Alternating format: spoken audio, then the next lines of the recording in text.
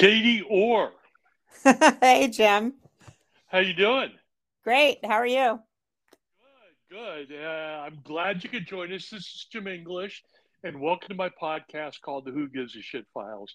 And the name of this podcast is called The Pioneer, because that was what Katy Scales Orr was, in my opinion.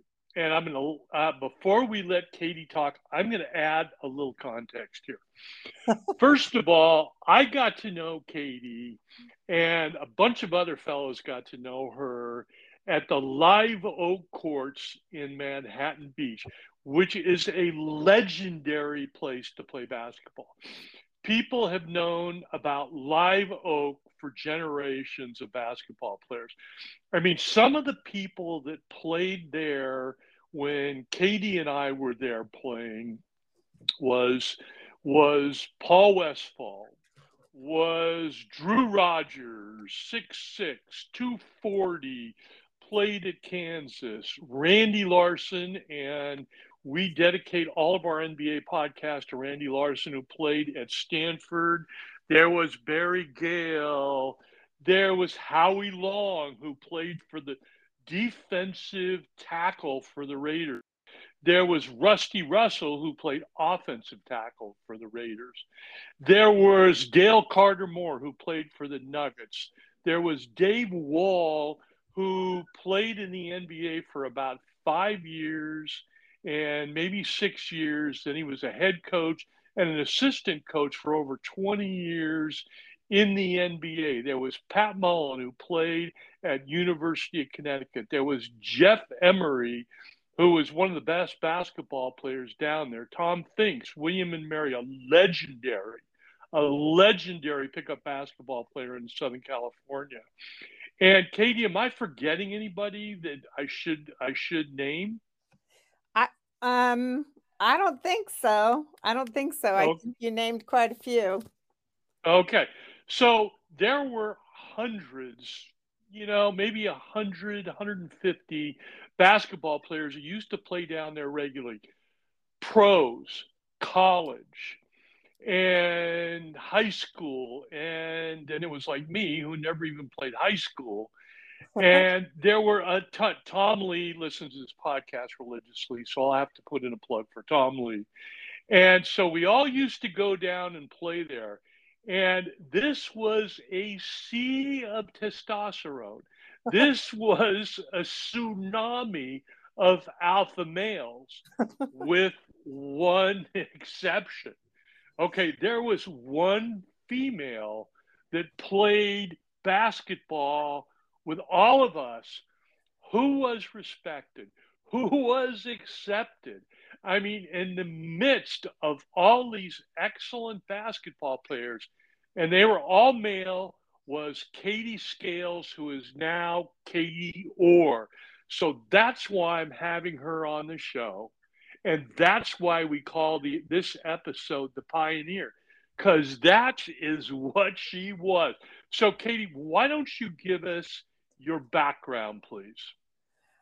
Okay. Well, I'll just start with my basketball background. So I played basketball at a little tiny high school in Moore Park, California. We were not a good basketball team. I think we won one game my junior year. But I love to play. And then my dad lost his job right before my senior year in high school, and I moved to Manhattan Beach. And I moved from a very tiny little high school with, no basketball program to speak of. And then I ended up at a Division I high school, Miracosta in Manhattan Beach. They actually had won CIF the year before. And I was introduced to the basketball coach by the volleyball coach because I didn't really understand what a volleyball mecca that Manhattan Beach was. And I went out for the volleyball team, but with no experience. So the Did volleyball you make coach, the volleyball team? I did not. The coach Uh-huh. said if I were younger, I would have made the team, but she Uh-huh. asked me if I played any other sports. I told her I played basketball. She made the introduction to the basketball coach, and all of a sudden I was transferring into seventh period, which was basketball, practicing with the team and such.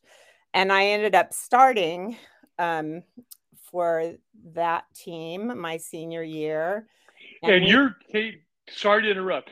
no So worries, you're 5'10", 5'9.5".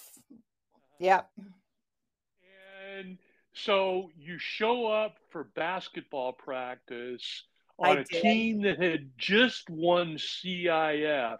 Yeah. And were you nervous? Were you upset? I mean, what was going through your mind when all of a sudden, you're in a new school, you're trying to make friends, and all of a sudden you're introduced to a championship basketball team? How were those first couple of weeks? Well, I was super excited, but yeah, I was nervous too. Because one of the things was, although I had natural ability, I had never really received high quality coaching. So I didn't know how to shoot. I was really good on defense and rebounding, but my shot was horrible. I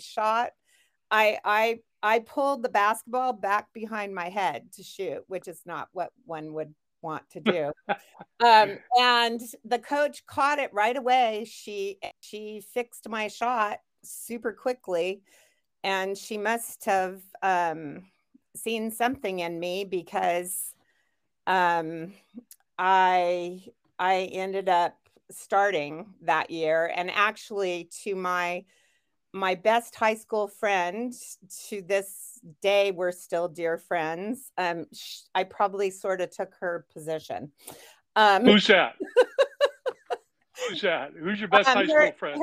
her name was Nancy Basila back then, but now she's Nancy Finnegan, and Okay. she was not too pleased because I think I kind of took her spot, but I played forward that year and a little bit of center even, Uh-huh. and because I was good at the post.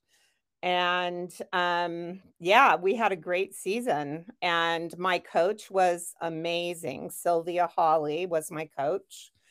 And Are you still in touch with her? she actually died a few years ago, but I Oh, had I'm been, sorry to hear that. thank you. I Mhm. had kept in touch with her though. And yeah, she was amazing. So that, Eh, yeah, how did you guys do that year? we went to quarterfinals and we lost to Mater Day, which was, Oh gosh. yeah. So, but it was a good game, and so we did well. We just um lost in quarterfinals. How did you do? Did you score a lot of points? Get a lot of rebounds? I was all league. I was chosen all league that Whoa. year. Uh-huh. And yeah, and I at that point, and I was young too. I had just turned 17 when I graduated from high school. So I just loved basketball. All I wanted to do was play basketball. And yeah, and then I went to El Camino, the local junior college there, and Uh-huh. played my freshman Did you year. and did you try out for that team, or I did. did they recruit you? Uh-huh. I tried out for And that how did team. and how did you do there I at did El Camino? I did well there. I only ended up playing 1 year because right after my freshman season, I was playing pickup ball. Because at that point in time, I had already started playing at. I played. I did open play at Redondo High School. I played at Manhattan Heights Park, and I had started playing at Live Oak Park by that point. And I was playing pickup ball, and I tore two ligaments in my knee and had surgery right after my freshman Oh. season. Yeah, that wasn't so fun. But yeah, I had already started playing at Live Oak by that point. In fact, I would walk on my crutches. I was on crutches for 8 weeks, and I would walk probably about 3/4 of a mile on my crutches to go shoot baskets on one leg with my other leg in a full cast. You're kidding me. I'm not kidding you. Oh my gosh. So you were dedicated, and I Oh, know, yeah. see, and for the audience here is like, I know, I know the background of Katy, so we're like educating you guys. So, but some of these are surprises, like, this is like the old story of somebody walking 10 miles in the snow barefooted, to go to school, and you walked a mile on crutches to shoot baskets on one knee. That is dedication, Katy. I'm impressed.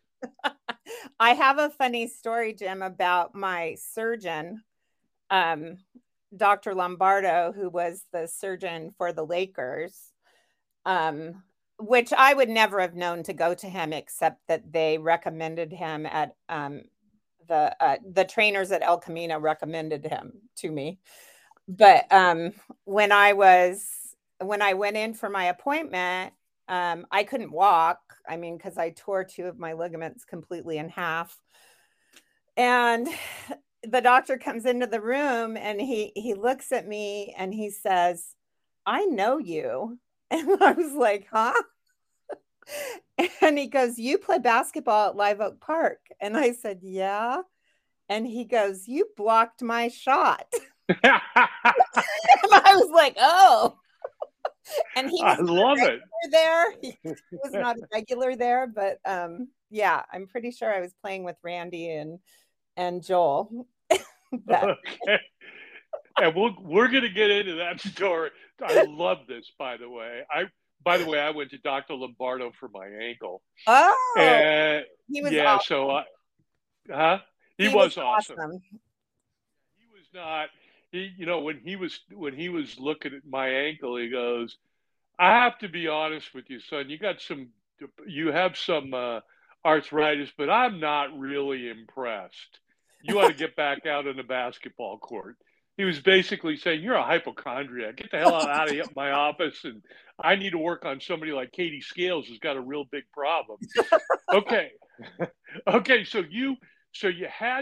You were on crutches. You had your surgery. Did Dr. Lombardo do your He surgery? did my Or- surgery, yeah, and Uh, I went to, months of physical therapy and all that, and um so you went back once again, audience. I know the background of this. So how did you end up at Arizona State getting a full ride, gang? A full ride. How did that happen? well, I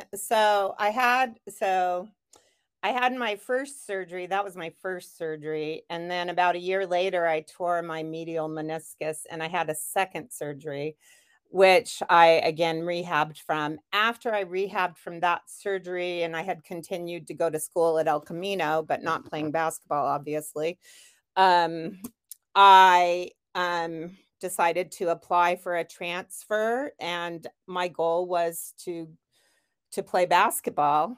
And so I applied to San Diego State University, and I actually came down here, which is where I live now, San Diego, um, and took a tour of the campus, that sort of thing. I applied to ASU. I went to ASU and auditioned for the team. Hmm. Um, and then I was offered a full ride, which I accepted. Yay. So how long you were trying out for the team? How long was it between knee surgeries? So it was a year after your knee surgery, two It was years? about, let's see, I had my first surgery the spring of my freshman year in college. And then about a year later, I tore my meniscus. So it was it was probably like a year after that that I was applying, for or trying to get a scholarship. So, yeah. So you apply, you get accepted to Arizona State, which makes Yeah. you a Sun Devil. Yeah. So you walk into the gym for your tryouts, Yeah. and how many people were there?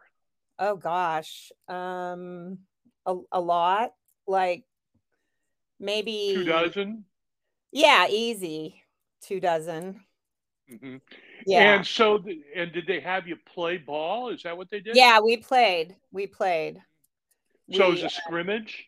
we scrimmaged, we did some drills. Um, yeah, we played.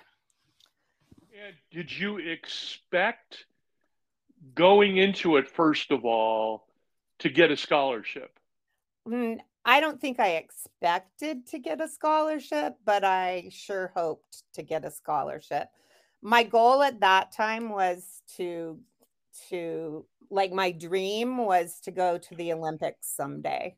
But Really? yeah, that was my dream, but How great! I mean, this is so great to see your dedication to basketball. I mean, it is just, I'm just tickled to death.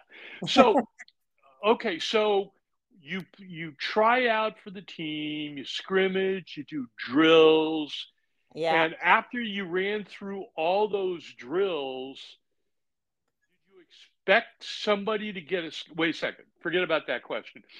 So somebody walked up to you, the coach, an assistant coach, somebody walked up to you and had a discussion with you. And how did that discussion go?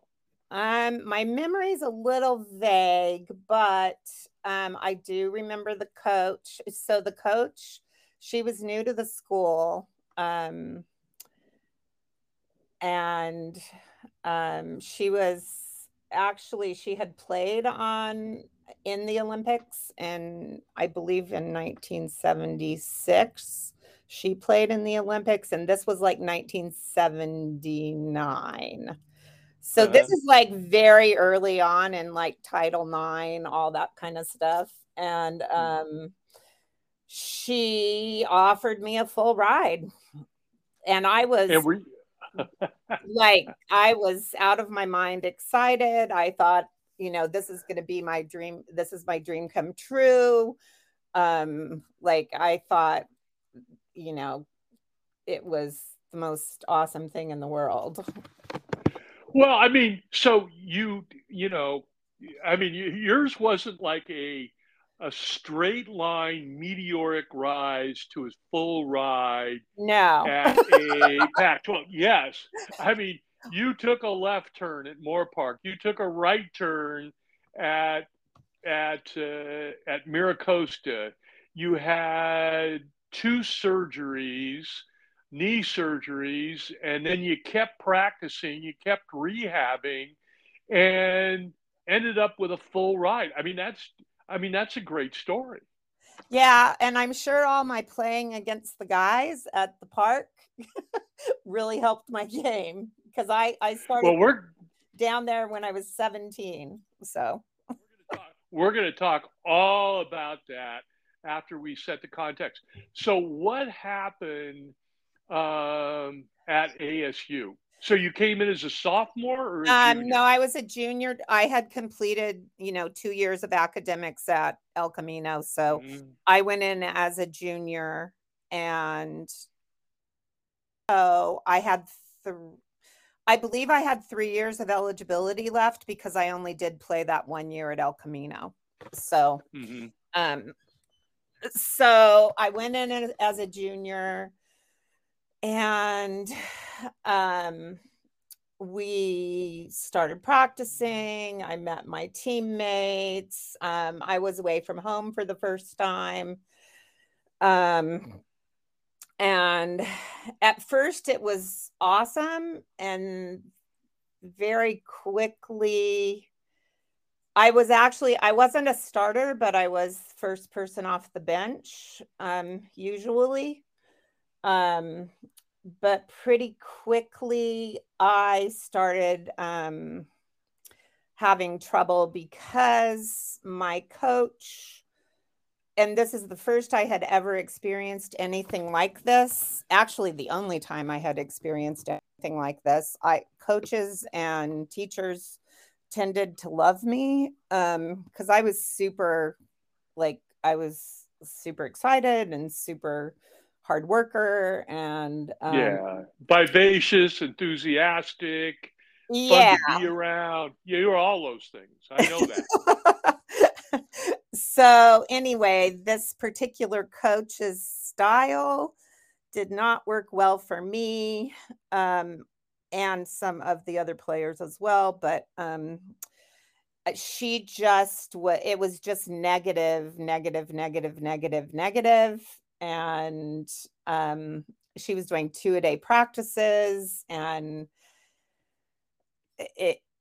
berating me and some others as well, and,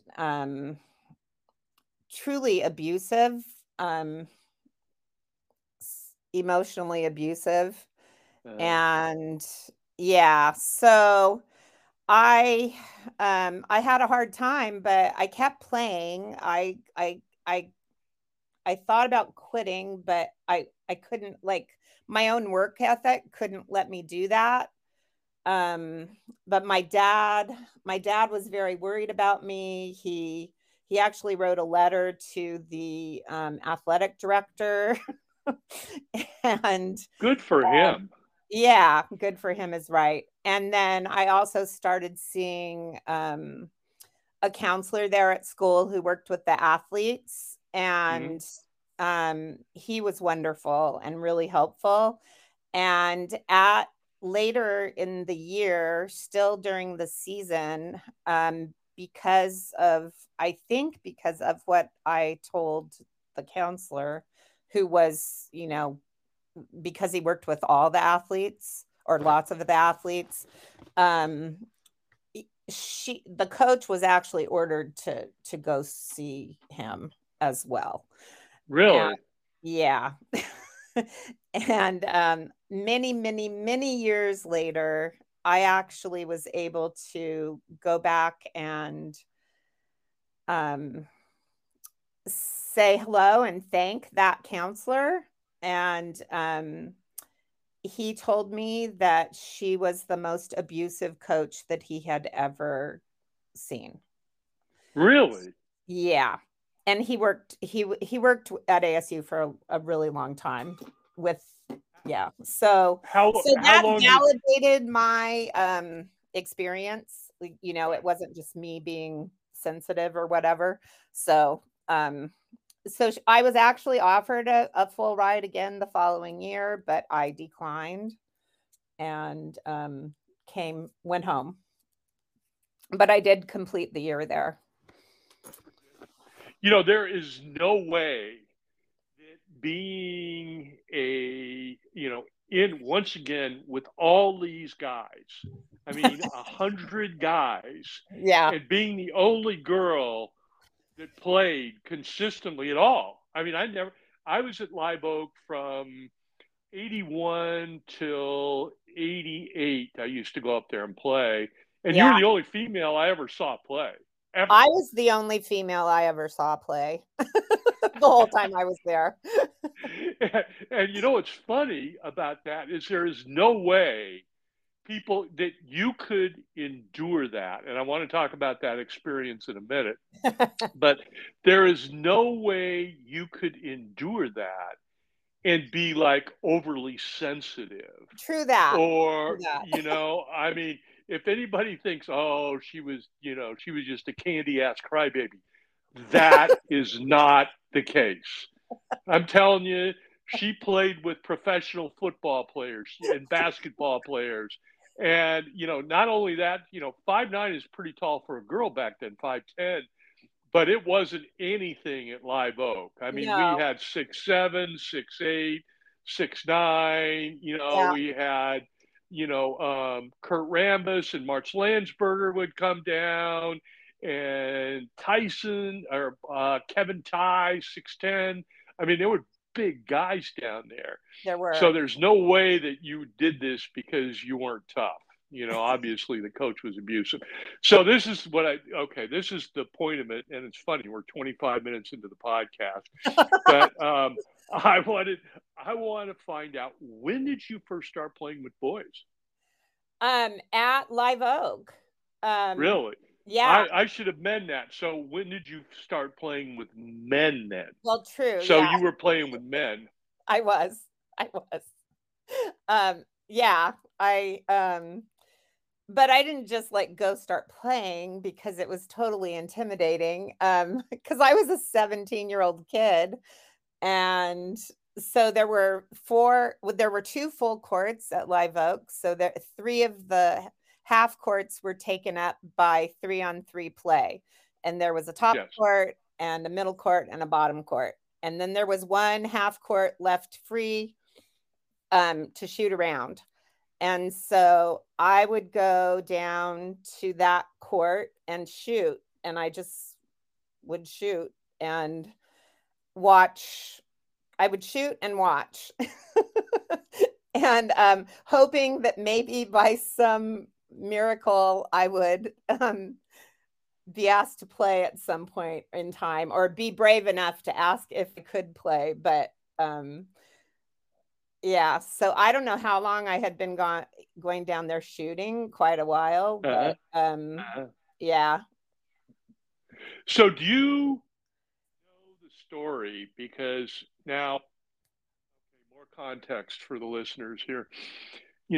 If you've listened to my podcast, you know that Super Dave Saminsky, and I dedicate our NBA podcast to Randy Larson, who was my roommate, and he ran the show at Live Oak. He took 100 players, or probably 50, because there were two. People came down in the afternoon, and in the morning they kind of split it up into two sessions. And he would take players and he would assign them. You didn't like walk up to Live Oak going, okay, I'm going to play with two NBA pros. It didn't work like that. So Randy would take an A player, match him with a B player and a C player. And Randy was in charge. They called him the commissioner. He ran things. And it's funny how and nobody ever questioned him. Nope. He was God. Whatever he said went. It was the rule of Randy. He was the commissioner. So he told me a story, and I don't know if you know this, about the first time he played with you and Joel Cross at Live Oak. Do you know this story? Well, I know my version of the story, and I think I heard your version of the story at recent get together, but my version of the story, because it's the only thing I knew, was this one day Randy, and I didn't know Randy's name, but I knew who Randy was from watching, and he and Joel always played together, and they would pick up a third. And this one day Randy came up and asked me if I wanted to play. And I was like, oh my gosh, this is my big chance.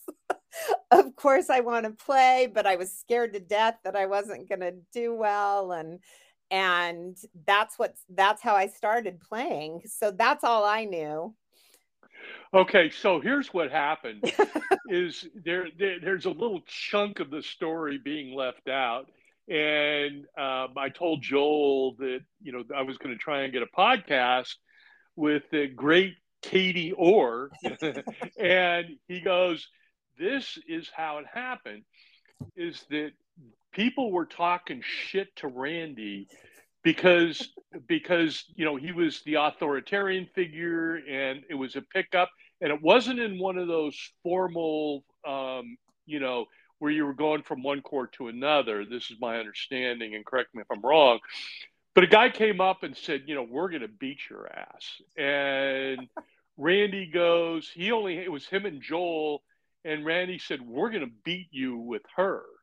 And he pointed to you, Katy Scales at the time. So the guys go, you're on, baby. So I guess that you and Joel and Randy beat the crap out of this team. And rumor has it that these people never showed their face at Live Oak again. Well, So that's this. Go ahead. I never knew that part of the story until recently. So that's hysterical. And I'm very grateful that those people, whoever they were, because I have no idea whoever they were, but that was my start. So and so you started. You had your chance, and I know you did pretty well. You know, and knowing Randy, you didn't have to worry about scoring. You know, True. okay. Because for people that haven't listened to my podcast much, Randy Larson was 6'5". He played at Stanford. He was on the All Army team, and this is an interesting story, Katie, too. Is that Randy told me after I used to be his roommate, and the man could drink. He Yeah. could drink me under the table, and he used to come home from basketball, and he would create rocket fuel, which was gin and sugar and limeade, and I'd have like two sips and almost pass out, where he could have he could just pound him down. But he told me that he went to war. He went to enrolled in the army in, I believe, 67, 66, right after he graduated from college. And he tried out for the All Army team. And it was either make the All Army team or go to Vietnam. Oh, wow. I mean, so the two choices were you get to travel around the world playing basketball in Japan, in Panama, in Fort Dix in New Jersey. You got to travel around. You got, you as opposed to and play basketball, as opposed to being stuck in a jungle shooting some poor Asian guy who you have nothing against being in an awful environment. So he said the competition was really stiff. And another part of this that's interesting too is that Randy said there were probably 20 people trying out, and 8 of them were African Americans, but they only allowed 2 on the All Army team, and they kept 12. Uh-huh. So they cut 6 of them, and Randy told me that all 6 of the black players were better than him, Oh, but they wow. only allowed 2. So, I mean, there was institutional racism in the Army back then. Once again, you're talking in the Sure. 60s, but it saved Randy a trip to Vietnam. So, anyways, just a little side note. So, you started playing frequently there, and this was probably Yes. what, 81 maybe? This no, earlier. This was like, Really? oh yeah. This was because it was before I went to ASU. It was before I even got hurt. So, before I messed up my knee. So this was probably 19. I graduated high school in 76. So this was probably like late 1976, early 77. Yeah. And how did you, I mean, what was it like? I mean, there's no delicate way to put this. What was it like being the only female out there? I mean, were you had to prove yourself every game? Well, let's talk about, okay, in your initial stages, Yeah. you had to prove yourself, right? Oh yeah. Oh yeah. Uh-huh. I definitely had to prove myself. And Um how difficult was that, and what were the greatest challenges of proving yourself? I think one of the biggest challenges was not getting in my own head about it. So but I think my love for the game was so great that I just was going to play my heart out no matter what. So I had to prove to these guys that number one, that I could play, and that number two, that I was going to be able to hang in there with them. And I also had to be able to put up with, like a lot of trash talk and um, uh, all that kind of thing. But what I think one of the greatest challenges for me was being, because after I'd been there a little while, there were kind of a few types of players in in relation to how they viewed me.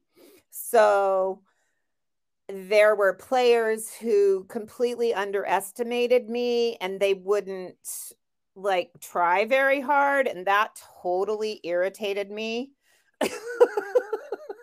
Like I love it. so I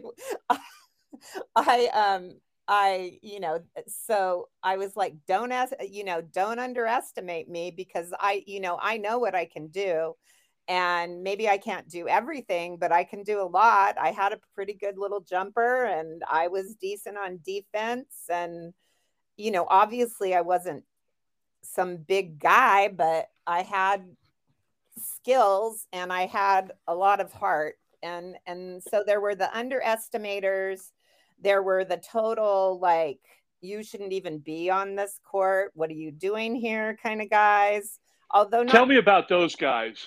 they weren't so much the regulars. They would be like people, because the regulars I got to know and they got to know me, but um they were more like just coming on like you don't belong. They were chauvinists. They Right. were total like, you don't belong here. What are you doing with all these guys? And um they were super condescending and just jerks. But Yeah. but But I had other mhm. guys who like who stood up for me, or who would kind of laugh at them and go, well, you don't really know what you're getting into, kind of a thing. So that was awesome. um, Yeah, you could play. I mean, I played with you for several years, yeah, and you would always show up with that big old knee brace on, yeah. and and you could shoot, you could play defense, you could rebound. You played more defense than Randy did. That's for sure. That's why he picked you. The man was allergic to defense. I'm telling you, he'd break out in a rash whenever he would try to play defense. So yeah, because I remember that, and you were how long did it take you to get accepted by, say, the 75 regular players that would show up there during the week and during the weekends for the more formal games when everybody would show up, and how long it take you for to be accepted? I really don't feel like it took me all that long. Because Mhm. once I started playing, then I just was playing there as much as I could. So I was always there on Friday afternoons. I didn't know about Saturday mornings for a while, but once I found out about them, I was there on Saturday mornings. And I feel like it was pretty quick once I started. And then I was gone for a while because, the knee surgeries and everything. But as soon as I could play again, I was playing again. Um and then I was playing all the time when I came home from Arizona. And by that time I had turned 21. So then I got to know the guys both on the court and off the court, and in the social arena as well. So yeah, it was pretty amazing. It was pretty amazing. I Yeah. It was pretty amazing. Yeah, so because I really wanted, because I really want to paint this scenario here, and it was funny. Katie and I, we have a memorial for Randy Larson in August. This was the third year we've had the memorial, and Katie and I got to talking, and everybody's telling basketball stories. And I mean, you were right in the middle of not only, having a few beers, but also telling the basketball stories. And all of a sudden, it dawned on me that you have a story to tell, once again, being the only female there at all. Yeah. I mean, no one. There was no. So Live Oak had a tournament every year. Yes. Okay? Actually, what, 3 times a year, something like that. And what it was is $10 would buy you. You would be part of the pool for playing basketball, and then afterwards, they would $10 bought you all the beer you can drink. And believe me, we could drink a lot of beer. And if you were eliminated early in the progress, you started drinking early. And I got eliminated early a few times. So by the end of the day, I'm pretty drunk. But so you played in those tournaments, right? I did. Yeah. Okay, and how well did you do in those tournaments? I mean, I think I did reasonably well, but then we would eventually be I mean, I never went to the finals of the tournaments, but I mean, I remember going to the party where they were drafting the players. Mm-hmm. And I don't remember the tournaments as well, as I just kind of remember playing at the park, but I did play in some of the LOBBA, Live Oak Beer and Uh-huh. Basketball Association Yes. tournaments. And um and yeah, the only reason I stopped was because of said the knee eventually Yeah. decided it did not want to play basketball anymore, but way before I didn't want to play basketball anymore. How Um, how long did you last there? um, let's see.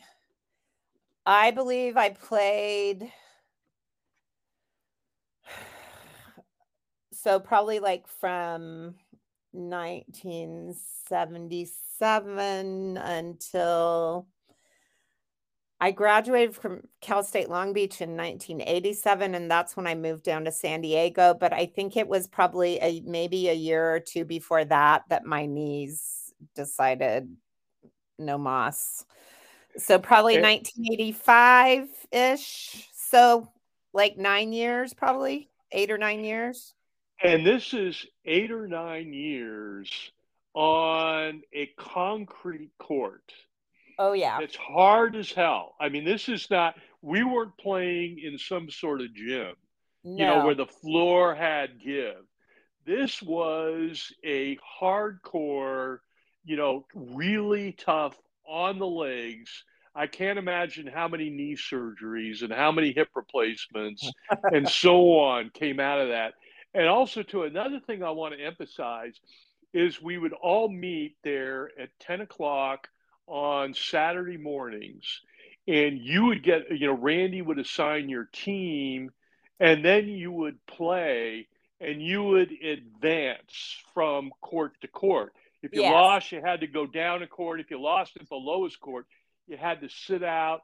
And so this was not like, oh, a jolly pickup game where I'm just trying to get No. some exercise, right? No. People wanted to win, and Yes. they asked no quarter, and they gave no quarter. And there were some, a lot of trash talking, a Oh yeah. lot of a lot of intense basketball. I mean, this was, and I just want, a testimonial to Katie here. This wasn't like a bunch of guys just accommodating her because they liked her. No. You earned your stripes. You had to be tough. I Okay, did. they wouldn't pick you and they wouldn't assign you unless unless you were good, unless you could hold your own, and you could do that amongst all these players. I mean, I remember one time that you, myself, and Pat Mullen played Yeah. in a 3-on-3, and we were going, and there were four courts, okay, because it was in the middle of, once again, 3-on-3, half court. There were two full courts there, so you could accommodate four teams. Yes. And you and I were bound, and Pat Mullen, of course. Pat Mullen played at University of Connecticut. He was all state New Jersey. He's 6'3", like, and I was 6'3", and we were bouncing between the top court and the second to the top court. We never held the top court, even though we made it there, but we held the second to the top court. We kept going up for 4 games, and you were an integral part of the team. And the teams that wanted to get to that top court had to come through us. And they were good teams, and they played hard, and they gave us shit. And, they would have exploited any other girl, Oh, any yeah. other female, or any male. I mean, it Yeah, wasn't matter. If there was a weakness, they were going after it. for sure. But we held our own, and I was quite proud of the fact that the three of us, we couldn't get Emery and Cole, and there was somebody else that was pretty good. We couldn't beat them, but we kept going up to the top court, and you were an integral part. I mean, how did it make you feel competing with men, tooth and nail? And once again, these were intense basketball games. How did it make you feel that you were the only female out there and you could compete at this level? I loved it. I because it I loved it because I love to play, and it was a challenge, and I felt really proud of myself, actually. And it yeah, I loved it. I lived for it. I did. It was like you couldn't keep me away. you know, and this was the preeminent basketball congregation in the South Bay at the time, and I understand it's still going strong. But yeah, I mean, it was the preeminent South Bay venue for pickup basketball in the entire area. For sure. And the fact, it just astounds me, and it's astounded me for years. And I'm glad we were able to get this podcast together to talk about this, because Katie, this is really a freaking accomplishment. Aw, It thanks, is. Jim. Thanks. Uh-huh. And so, there were not only all the guys, and by the way, what would happen is all the guys and you Yeah. would compete tooth and nail together. Okay. And we got in arguments in the court, and it was intense, and people wanted to win. I mean, there was no quarter given and no quarter asked. But when we went to the bar, we were all buddies. Oh, You yeah. know? Yeah. Any sort of issue or acrimony dissipated, like a smoke ring in a tornado. When that first beer went down, we were all buddies and hanging out and stuff like that. Now there were a bunch of women that Yep. we all used to hang out with. Okay. Now, what did they think of you being the only female basketball player I think first of all, I met all of those women through all the basketball player guys. So and some of them became my dearest friends, um some of them were in my wedding later, and there? Who so was in your wedding? Who was in your uh wedding? Cindy Puck was in my wedding, and Nancy Parker was in my wedding. And yeah, I mean, Jody was Jody in there? Jody was in, yeah, Jody was in my wedding, and Renee was in my wedding. So it was a whole social scene, for sure. And all those women were like, we were all like, or that girls can be mean to each other and women can be mean to each other and that kind of thing, and it was never that way. Like, we were all like super supportive of each other and adored each other, and they thought it was awesome that I played with the guys. And Did they really? yeah, they were super Supported you for that? supportive. Hmm? That is unbelievable. No, they It were is great. unbelievable. And then Katy Emery, well, formerly Gail, but Katy played volleyball. And going slightly back to volleyball, Katy thought it was awesome that I played basketball with the guys because I'll she bet. was highly competitive. And she told me that she wanted me to learn how to play beach volleyball. So I did. And she and I played in some beach volleyball tournaments together. Did you really? Yeah, we did. We did. But It's a little unbelievable. aside, but yeah, Okay. it was awesome. They were So great. what else? So that's great because I know that there were a bunch of us. I mean, this brings me back into the '80s where we all Oh used to yeah. hang out together, all used to drink beer together. We all had fun together. And what else should I be asking you? I feel like I should be asking you more about your basketball experience and how it felt competing with the guys. Is there anything I missed? Um um I I don't think so. I mean, Mhm. Live Oak was a huge part of my young life, and um I it's it'll I'll always feel attached to it. I mean, I still keep in touch with quite a few people from back then, and um it just it was a formative experience for sure. And it was something, I think it was something that taught me that, like, if I wanted, what Live Oak gave me, like, especially after I came home from ASU and I was crushed. But once I started playing at Live Oak again, it was just like, because that was the joy of the game for me. It was intensely competitive, but it it was the joy. It was that just the pure joy of the game. And I after I came home from ASU, I was playing at Live Oak Park, and I would sometimes drive out all the way out to Yorba Linda to play with this other group of guys. Again, the only girl. And then I actually played semi-pro after I came home from ASU, all over LA for a little while.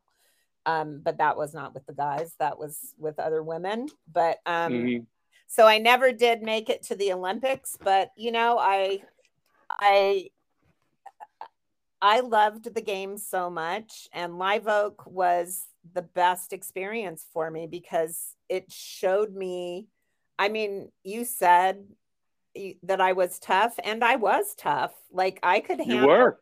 whatever anybody said or threw at me. And but it was cool because for the most part, once I proved myself, I was totally accepted. And it was just the people who didn't know me that, might give me a hard time. But I was totally accepted, and I was, I'm putting this in quotation marks, but one of the guys. I was just one of the guys.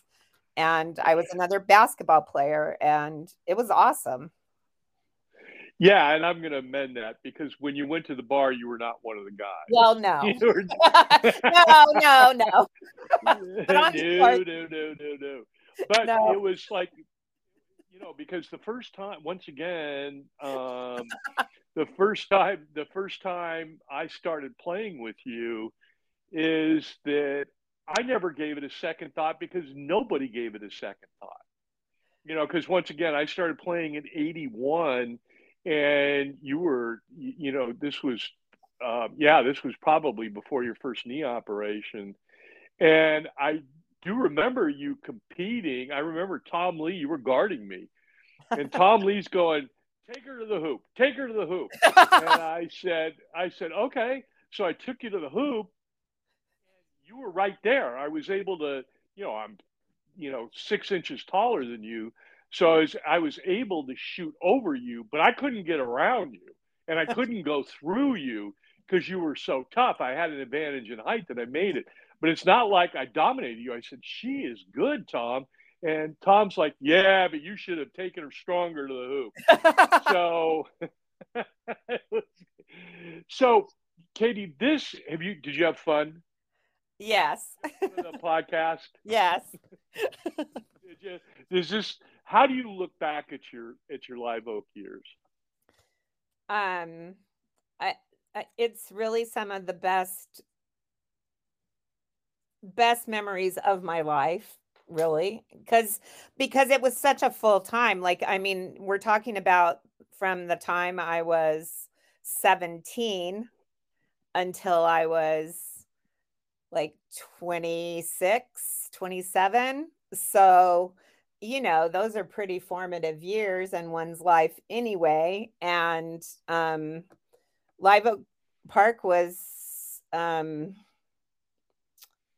incredibly memorable, and I made so many good friends, and I got to play ball. So, what else can you ask for? It was awesome. You were living the dream, weren't I you? was living the dream.